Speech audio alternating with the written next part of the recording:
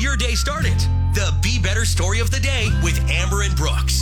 Tulsa's Country 98.5 KVOO. I told you with Amber gone, it's always going to be about a dog. And this one involves a 59-year-old man. His name is Andrew Taylor, kind of the hero of this story. So it comes from New Zealand. He spent some time at the dog park with his dog. And one thing he noticed was, you know what? There's not many sticks here to play fetch with.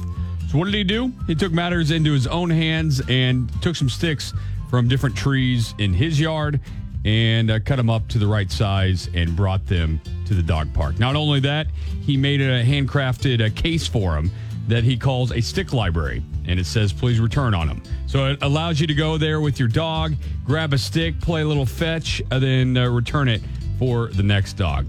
I don't know who thinks of these things, but I am here for it. I mean, a dog, man is dog's best friend, but stick, that's got to be close second, right?